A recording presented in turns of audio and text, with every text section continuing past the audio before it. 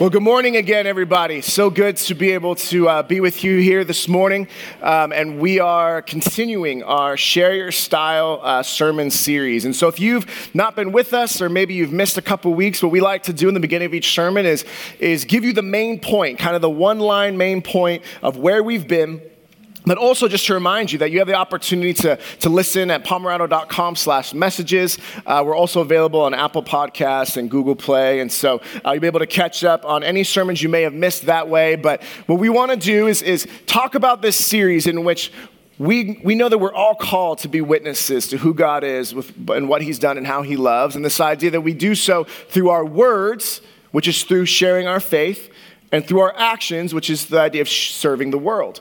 And so when it comes to sharing our faith, that we might think there's a certain way to do it, that you have to be like a Billy Graham, or you have to be like a Ravi Zacharias, like apologist type guy, or maybe you have to be a certain way, like whatever it looks like, that maybe we look at how other people share, and then we feel like we can't do that, therefore we can't share our faith.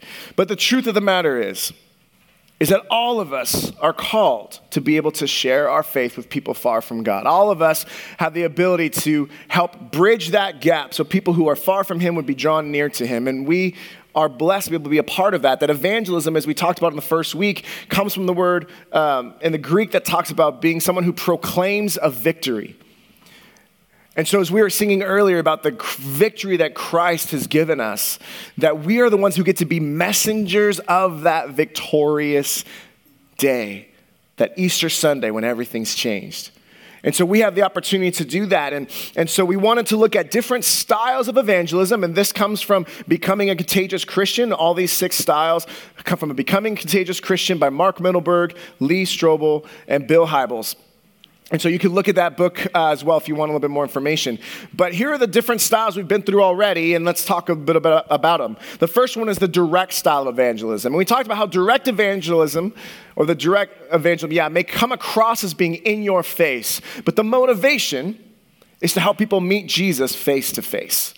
So not all of us have this direct style, but for some people, they need to hear a very direct description and explanation of the gospel. Because maybe they're waffling between two things. Maybe they're on the side and like, I don't know what to believe. All the religions are the same, everything. And like, they need a very clear, like, no, we have all fallen short of the glory of God. That God loves us, that we blew it, but Christ paid for it and we must receive him. And just giving that direct call to coming to faith. And so that direct style of evangelism, that's not all of us, but for many of us, that's the opportunity that we have there. The next one is this idea about the intellectual style. And for that one, we talked about how faith in Jesus doesn't mean having to check our brains at the door. It is through our brains that many will come to the door of faith. That recognizing that if we're truly seeking after what is true, if we are earnestly seeking truth, we will find Jesus. Because he is the way, the life, and the truth. And so we don't have to, being a Christian doesn't mean that you turn off your brains and that you just believe in some fantasy. No, there's reasonable, analytical, logistical, logical reasons why we believe. And yes, faith is being sure what we hope for and certain of what we do not see, but there's a foundation of truth. And so as the intellectual style, many of us might dive into apologetics to be able to have dialogue with people who that is how they will come to know Jesus. That, through their brains, is how they walk through the door of faith. Then we talked about the serving style, that our actions for the gospel are equally as important as our voice for the gospel. That through serving, we could open up the door for people to receive the truth and receive the gospel. That when I went to the Mother Teresa homes in India, it's this idea of through service, how many people were able to hear the gospel or understand the love of the gospel through the actions of Christians who serve, and in that case in India, but across the world. So our actions are equally as important as our voice for the gospel, that we love people not just with words, but with actions and deeds, as 1 John 3:18 talks about. And then last week, we talked about the testimonial style. And the testimonial style is the idea that people love a good story. And what better story can we share? What better story can we tell than how Jesus changed our lives? The people love stories. So let's share our story. And we could do it in bullet points. We can share it quickly. We can share it and remember it so that if someone asks, hey, so why do you believe? It's not like, I once was blind, but now I see. I once was far from God, now I'm near to him. I once was living in death, and now I'm living in life. And so we looked at John chapter 9 and the blind man who was healed. And he says, I don't know everything, but one thing I do, I once was blind, but now I see. And so now this morning, we're going to go into the interpersonal style, which is more like a relational friendship style. And so before we dive in, I'd ask that you join me in a word of prayer. Father, thank you for this day. Thank you for each person that is here in this room and each person that is listening online later. Lord, I pray that they would know that they are prayed for, cared for, and loved. I pray that you would speak directly to them. I pray that I would decrease, that you would increase, that you would speak in a powerful, personal, impactful way. And Lord, that you would open up our eyes, open up our ears, open up our hearts to what it is that you have for us.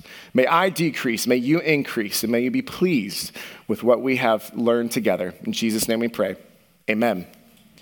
So 2 weeks ago, I was here in the church office and the phone rang.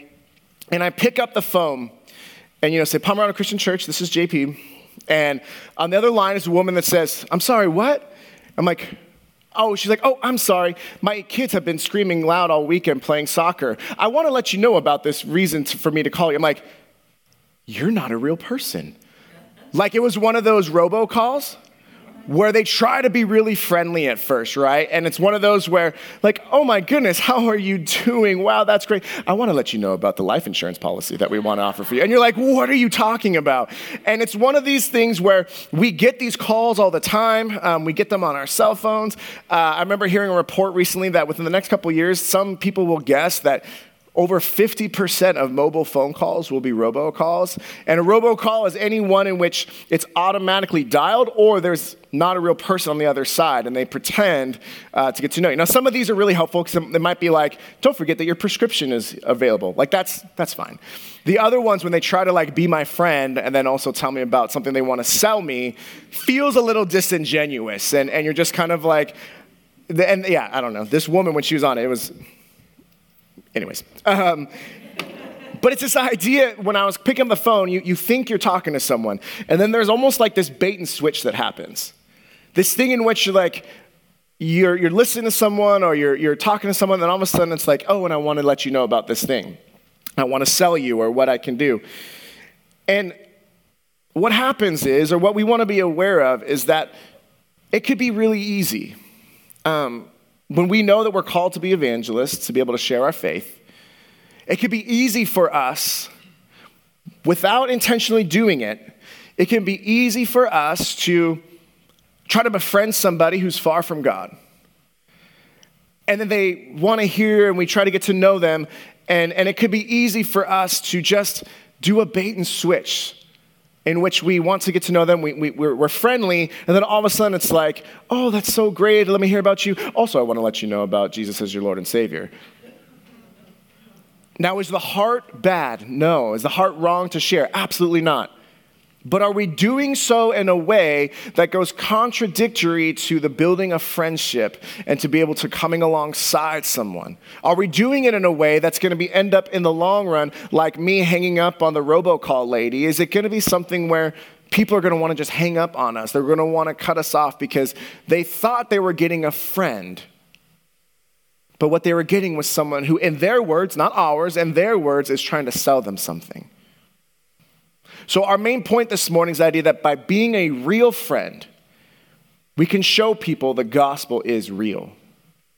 By being a real friend, you can show people the gospel is real.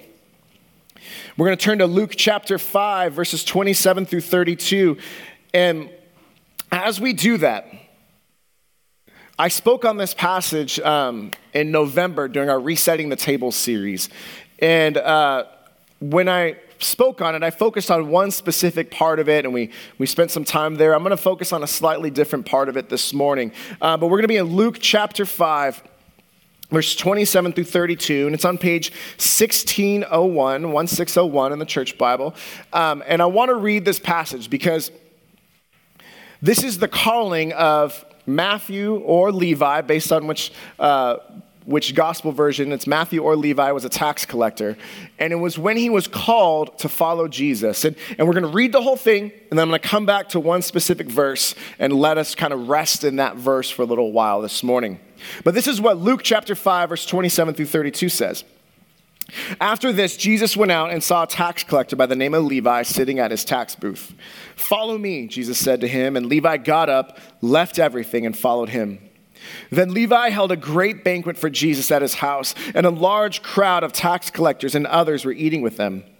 But the Pharisees and the teachers of the law who belonged to their sect complained to his disciples, "Why do you eat and drink with tax collectors and sinners?"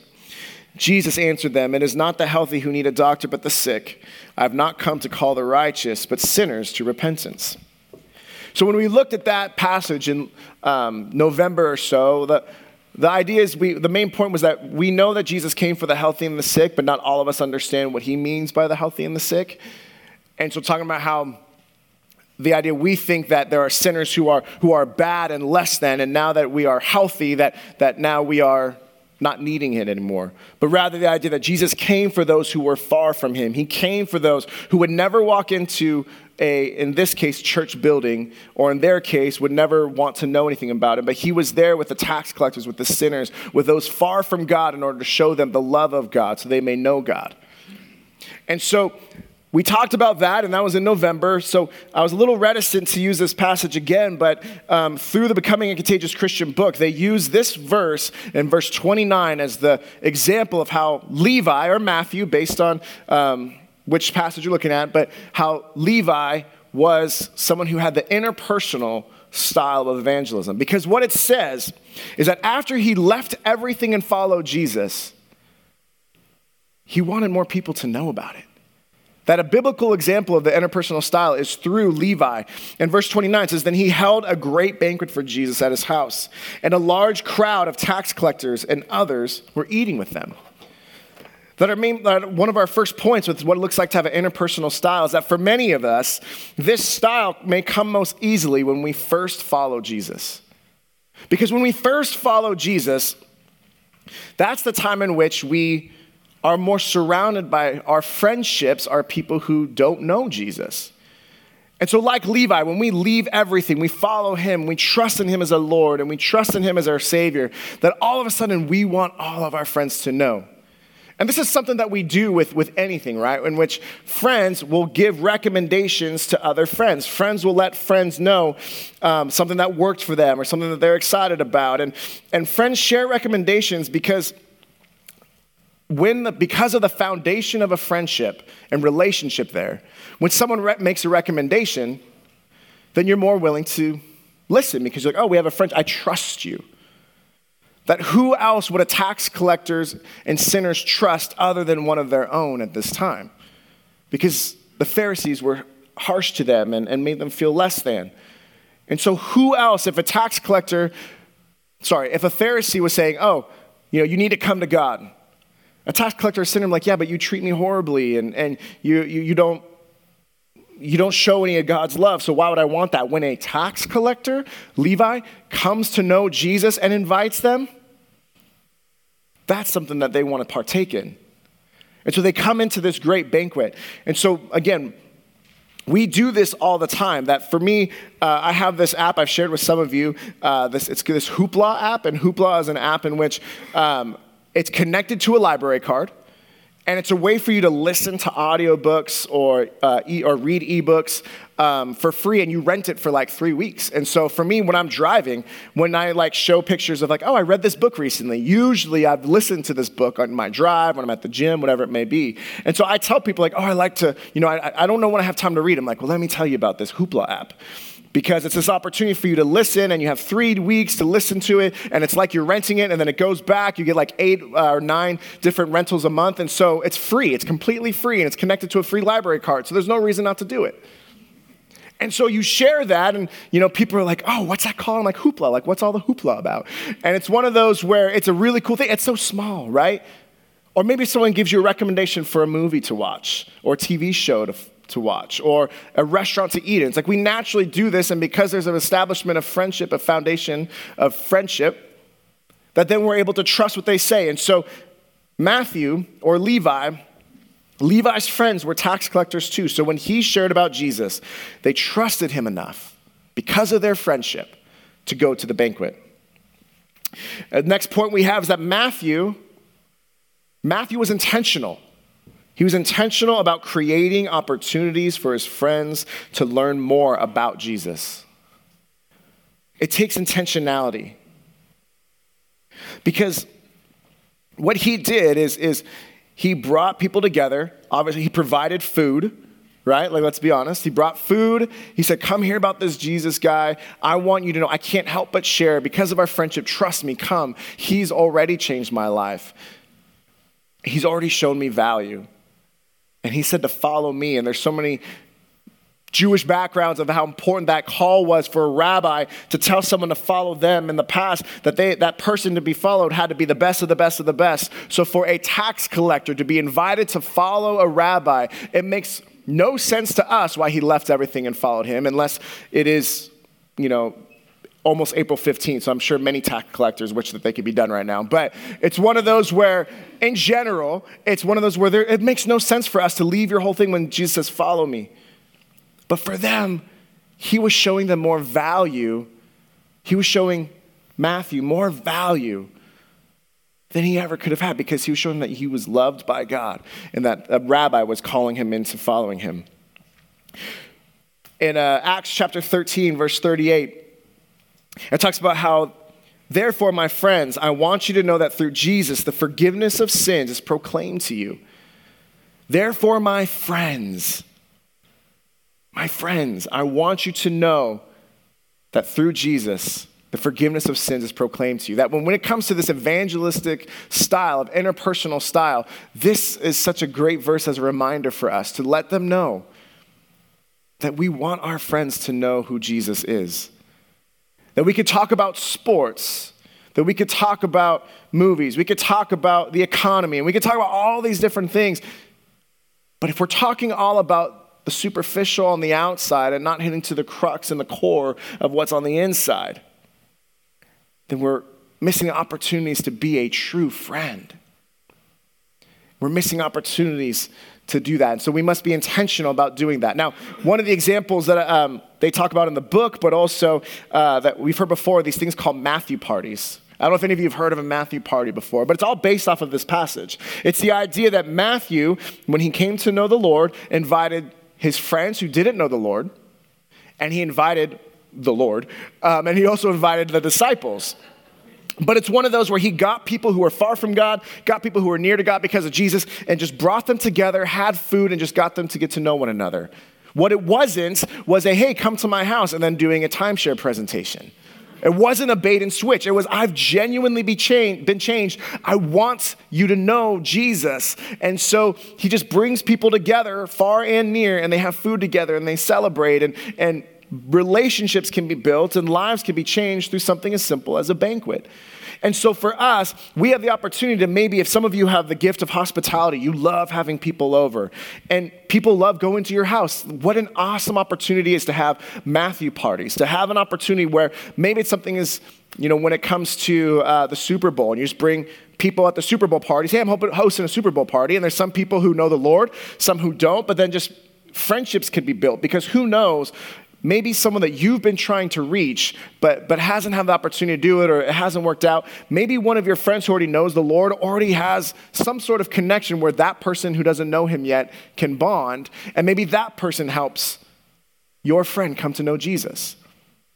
And what you don't do is you don't have 10 Christians and 2 that aren't, and they feel ganged up on, right? It's one of those where you just have a conversation and you don't have this overall plan, but a Matthew party is a place and an opportunity in which, if we are intentional about creating the space, creating opportunities for people far from God and near to God to get them together in community, the gospel can radically change their lives, that we could see those far from him being brought near to him. And then the third point there is that after following Jesus, we must stay intentional about spending time with people who need him. We must be intentional about spending time with people who need him. Last night at the Hume dinner, there was a game in which Dan had someone from like a student, and then someone who's either a Gen Xer or a late boomer come up, and they did different terminology, different slang for different generations. And it was really fun just to be able to hear them both try to figure out what like yeet means. It's just all these different things. It was really funny.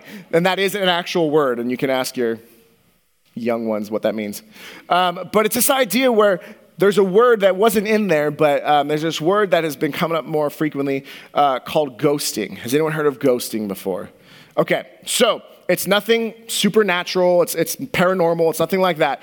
What it is it's the idea of, whether it's through friendships, social media, whether it's online dating, but it's the idea that they might have a connection with someone, and then out of nowhere, for no reason, no explanation, and no heads up, this one person just completely cuts off contact. And this person might say, hey, how are you doing? Or hey, what's going on? And there's just this wall. It's like they've been ghosted. They've been to the point where they've been completely separated, and the wall has been there. The other person has completely just disappeared without any explanation. What happens is that the only thing worse than this idea of a robocall with someone who's pretending to be your friend is this idea of being ghosted, in which someone who was your friend is no longer keeping in contact anymore and just cutting you off. And the reason I bring it up is that for many of us, when we first become Christians, we have all intentions of staying connected with people far from God. And that's beautiful, that's great. But then what happens is that for many of us, now we're so excited about this newfound faith that we want to get involved in as many small groups as we can, and serve in as many different opportunities as we can, and to be doing as many different things for the Lord, which again are awesome things. But what can happen is that our friends that we made before we knew the Lord over here are now seeing us when you weren't Christian, we were close, and now that you follow Jesus, I've been ghosted. I've been separated, you've cut me off, and many times, we're not intentionally doing it. Now, let me do a quick sidebar. If there's someone who's causing you to stumble to sin and you need to separate from that relationship, there is an idea of not being unequally yoked, right? Like there's an idea that we don't want to just stay around people who are going to cause harm and cause us to stumble. So I'm not talking about those. What I'm talking about are just friendships that we knew them before, and now they look at us and they're just like, what happened to you? You used to be my friend, and now you follow Jesus, but we're not friends anymore. And so what we need to do is to be intentional, to find ways to make sure that we are intentionally still setting time apart. Should we still get in a Bible study? Absolutely. Should we still serve? Absolutely. Should we still do these things for the Lord? Absolutely. But let's not do them to the point where then we forsake our friendships that God might have strategically placed you in their lives for them to come to know Jesus in time. That you might be the best representation of the gospel to them. So let us not be ones that in that representation of the gospel are people who leave when someone needs it, but rather that we are friends at all times. And we are there for them and we show them that love. And so we have to be intentional. We have to set aside time and to make sure that we're doing that. And when I first became a Christian, my brother is 12 years older than me. And so when I first became a Christian, I intentionally would go up. He lives in San Francisco. I was going to school down here. Or actually, we're out of school, but I was working in LA County, and we're married and all that. And so I remember whenever we would go up to the Bay Area to visit family, I would intentionally make sure that me and my brother would have a chance to go get food, and we'd often go to the Giants game. And usually by like the third inning, it was just done. So we would just talk because, Giants. But it's one of those where we ended up like just having conversation. And it was intentional. I'm like, when I'm in town, I want to spend time with him. And so there's been, we don't spend as much time together by any stretch of the imagination. But it was one of those where in my mind, I knew the importance of being intentional about it. And so we look at these different things that with Matthew, in this story, we see how it's easy for us, maybe easier when we first follow Jesus, that we must create opportunities, whether it's Matthew parties or other creative ways, but that also we must be intentional about still spending time with people who need God. So that this friendship style of evangelism, through relationship, people will know that they could trust us. And it's not just this bait and switch, but that there's a genuine care and love and concern for those people in our lives that God has placed us to be. Now, what I want to do is take a few moments to look at as we close. For those of us who have the interpersonal style, that when I took the test, this was my number 2. So my first one was last week of the testimonial. This is my second one.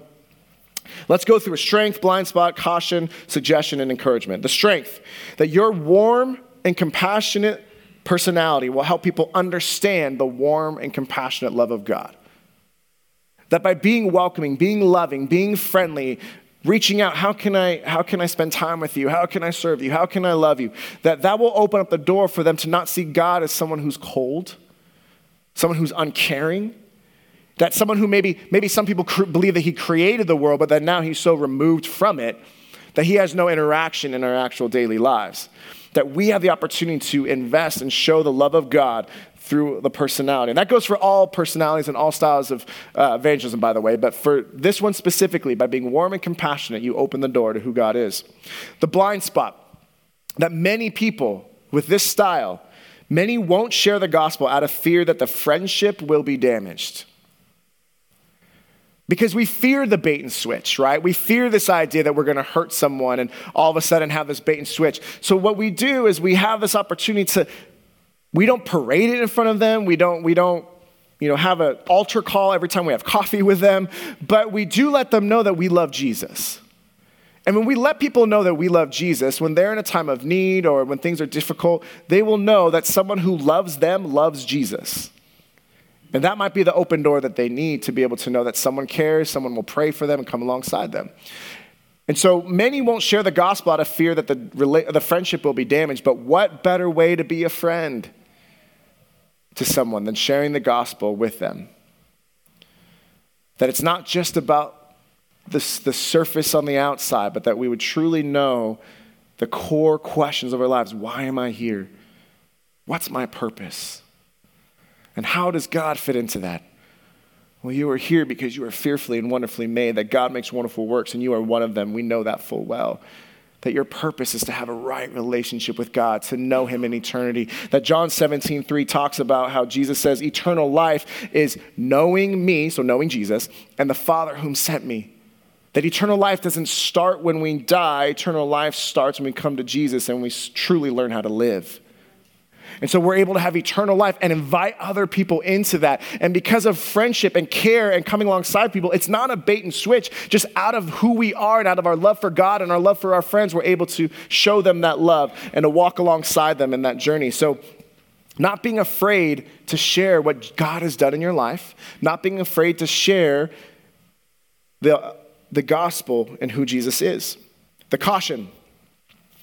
We need to remember that people are people, not projects.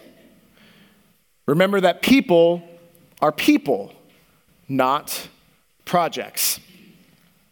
We talked earlier about this idea of this robocall, this automatic call that happens. That some of us, again, we might fall into a robocall to evangelism. This idea that we know we're called to it, but we do so in a mechanic, robotic way in which the friendship, it's a bait and switch. And people they know that maybe you say you care about me, but in the end, you care more about, saying, I helped someone come to Jesus, or I shared the gospel. I did my good Christian thing for the day. And yes, we should care about people coming to Jesus, and yes, we should care about sharing the gospel, but if people sense that we are more concerned about checking off a box on our list of being a good Christian, more so than they feel like we just love them, and this is how we love them, then it's going to push people away.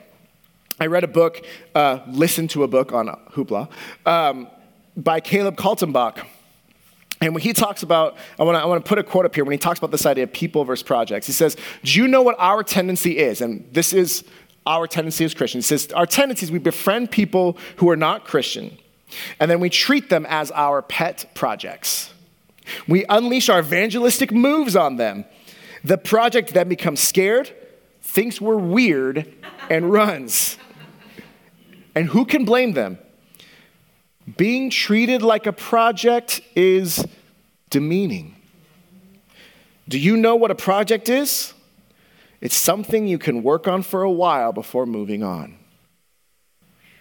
That when we think about this word of project, I can think about group projects going to school, and I don't still think about that. I still don't go back to that project. That's not something I am emotionally tied to. When we think of project, we think of short term, a lot of energy and investment early on, and then we put it away and forget all about it.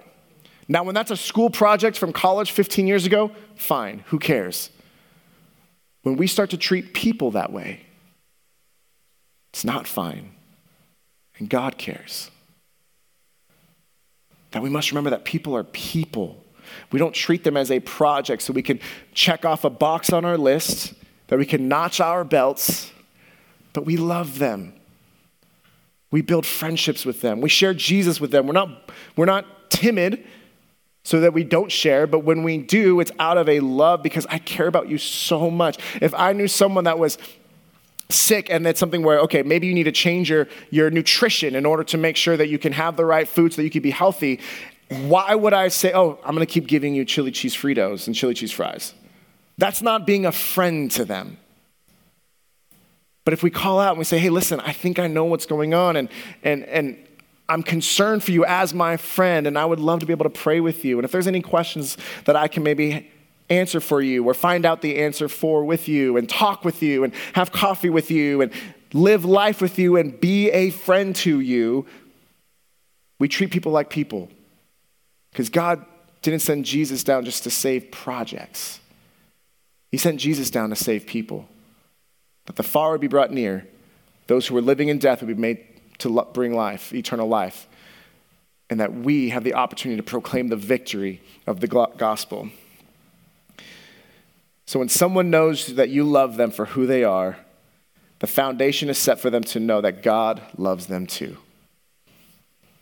The suggestion. Last 2 points. Suggestion, step outside of the Christian bubble. It's kind of self-explanatory, but just finding ways, whether it is having Matthew parties, maybe it's going to the same restaurant and getting to know the people who work there or the same coffee shop. Maybe it's getting your kids or your grandkids involved in activities, whether it's sports or rec leagues or whatever it might be, that when you go out to those things, it's not only people who go to church. And so that's something where, again, are Christian activities bad? No. But we are also called to find ways to be salt and light in the world. So how do we intentionally create opportunities for people to know Jesus? How do we step outside of the Christian bubble and do so in a way where we can be a light in a dark place? Because if we're only surrounded by Christians and we're a light, then we're all lighting up the same room together, but the room's already lit. If we have an opportunity to be a light in a dark place, God will change lives.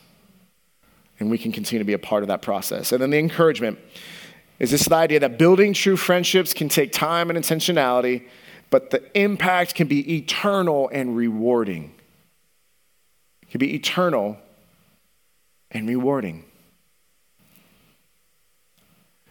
That the fear is, how long, it takes time to build friendship. That's to create space in my schedule to have friendships. Yeah, you do.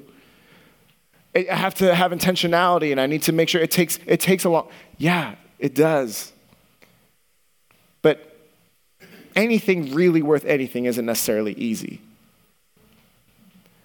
And so being able to recognize that the rewards of being able to be there with a friend when they give their lives to Jesus, to be able to pray with them, to be able to baptize them or to see them get baptized, to be able to know that God has used you to be able to be a light in a dark place, to bring those far from God near to God, to know that you have been placed strategically and he used you so that someone else would be in heaven so that when you go to heaven, when he calls you home, you'll recognize that there are other people there because you lived. What greater joy is there than that? What greater reward is there than that? Because we've talked about this before in previous sermons, but one of the only things that we can do on earth that we cannot do in heaven is sharing our faith with the lost. Because everyone there will already know Jesus. Here, not everyone does yet, so we can have the opportunity to do that and be able to share. So as we close, I hope that for some of us, this style is a style in which it comes naturally. This is one of the most popular styles, one of the most common styles. And we're in such a world in which any robocall, any letter that we know is just going to be a sales thing. Anything when we feel like we're trying to be sold something is something that we automatically we block it off, We turn our eyes away from it because we're so tired of advertisements and so tired of being bombarded with all these pleas to do something. And so when we go beyond just this robocall, we go beyond just this idea of, okay, we have to do this, sharing our faith. But when we peel back those layers and we invest in people, we spend time with people, we create opportunities through Matthew parties or other areas, when we love people with the compassionate and warm love of God, when we are able to invite people into our lives so that they can see how Jesus has changed our lives, then we're able to truly be their friend. And it's not a bait and switch, but instead it's the opportunity to recognize that we're not here to bait and switch, but God is calling us to be fishers of men, and so we need to be able to build relationship, to be able to reach those who don't know him yet. And through that relationship, what would it look like? I'm going to ask all of you to close your eyes in a moment as the band starts to get moving forward. Close your eyes, and I want you to picture someone in your life that you know, whether it's a friend, family member, coworker, neighbor, student, a fellow student, someone you know that knows Jesus, or that needs to know Jesus, that needs to know Jesus. That at my previous church, we had this thing called a one life, and the idea was, who's the one person at a time that you want to share the relationship with Jesus with? And I want you to picture that person's face. I want you to think about their name. I want you to think about your different interactions with them, the highs, the lows, the ups and downs, whether you've known them for decades or only for days. But if God and the Holy Spirit is putting someone on your heart right now, I want you to picture who they are. And then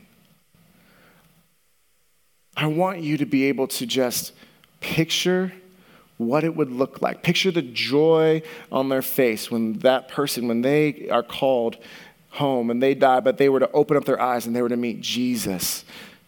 That they were to have eternal life with Jesus because why? Because you were their friend. And you shared Jesus with them. You lived life with them. You didn't bait and switch them. You didn't treat them as projects, but you invested time and intentionality in them. And they get to experience the joy of eternal life, knowing Jesus and the Father who sent him. Picture that joy. Picture their face exuding that joy. And then picture the joy that you will feel to be behind them, cheering them on, recognizing that you played a part in God saving someone far from him and bringing them near to him. Father, as our eyes are closed, we thank you so much that you have put us in positions that you put someone on our mind, on our heart, Lord, and I pray for each and every person whose name was just pictured or whose face was just pictured in this room by people who are sitting here right now. And I pray for each and every one of them, Lord, that you would be drawing those people near to you and that you would use us, those people here that are in this room, that you've stirred in our hearts to be able to reach those far from God. God, I pray that you would give us the opportunities, that we would have the eyes to see our opportunities and not to be distracted by other things going on, but that we would intentionally carve aside time, that we would intentionally invest in people, not treat them as projects. I pray that we would be able to be bold in sharing what you've done in our lives so that they can see what you might be able to do in their lives when the time comes. And Lord, I pray that we would decrease and that you would increase in our conversations. That when people talk to us, they don't say, oh, so-and-so is a good friend. What they would say is that so-and-so knows Jesus. And because they know Jesus, they're good friends. So Lord, I pray that you would stir within our hearts.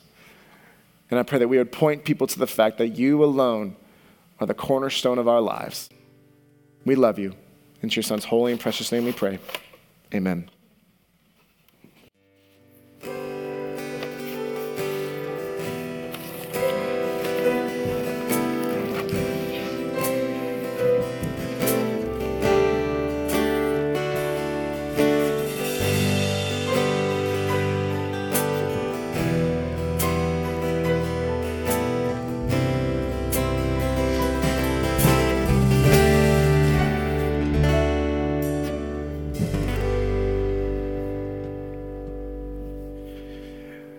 May you leave today hopefully encouraged, hopefully recognizing that God has equipped you to be able to share your faith with those around you. I hope that you know that, again, you are prayed for, cared for, and loved before you walk into this room, and we would love to keep praying for you, whether it's through filling out a card or I'll be up here at the front if you'd like to come forward for prayer. But for some of you, you are in a season right now where the idea of pouring into other people is a little overwhelming because you feel like you need someone to pour into you. You're struggling, heartache, loss, brokenness, sadness, whatever that might be. And if that's you, please let us pray for you.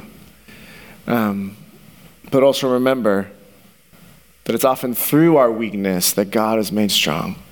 That it's through our brokenness that God makes us whole and allows us to reach others who are experiencing brokenness too.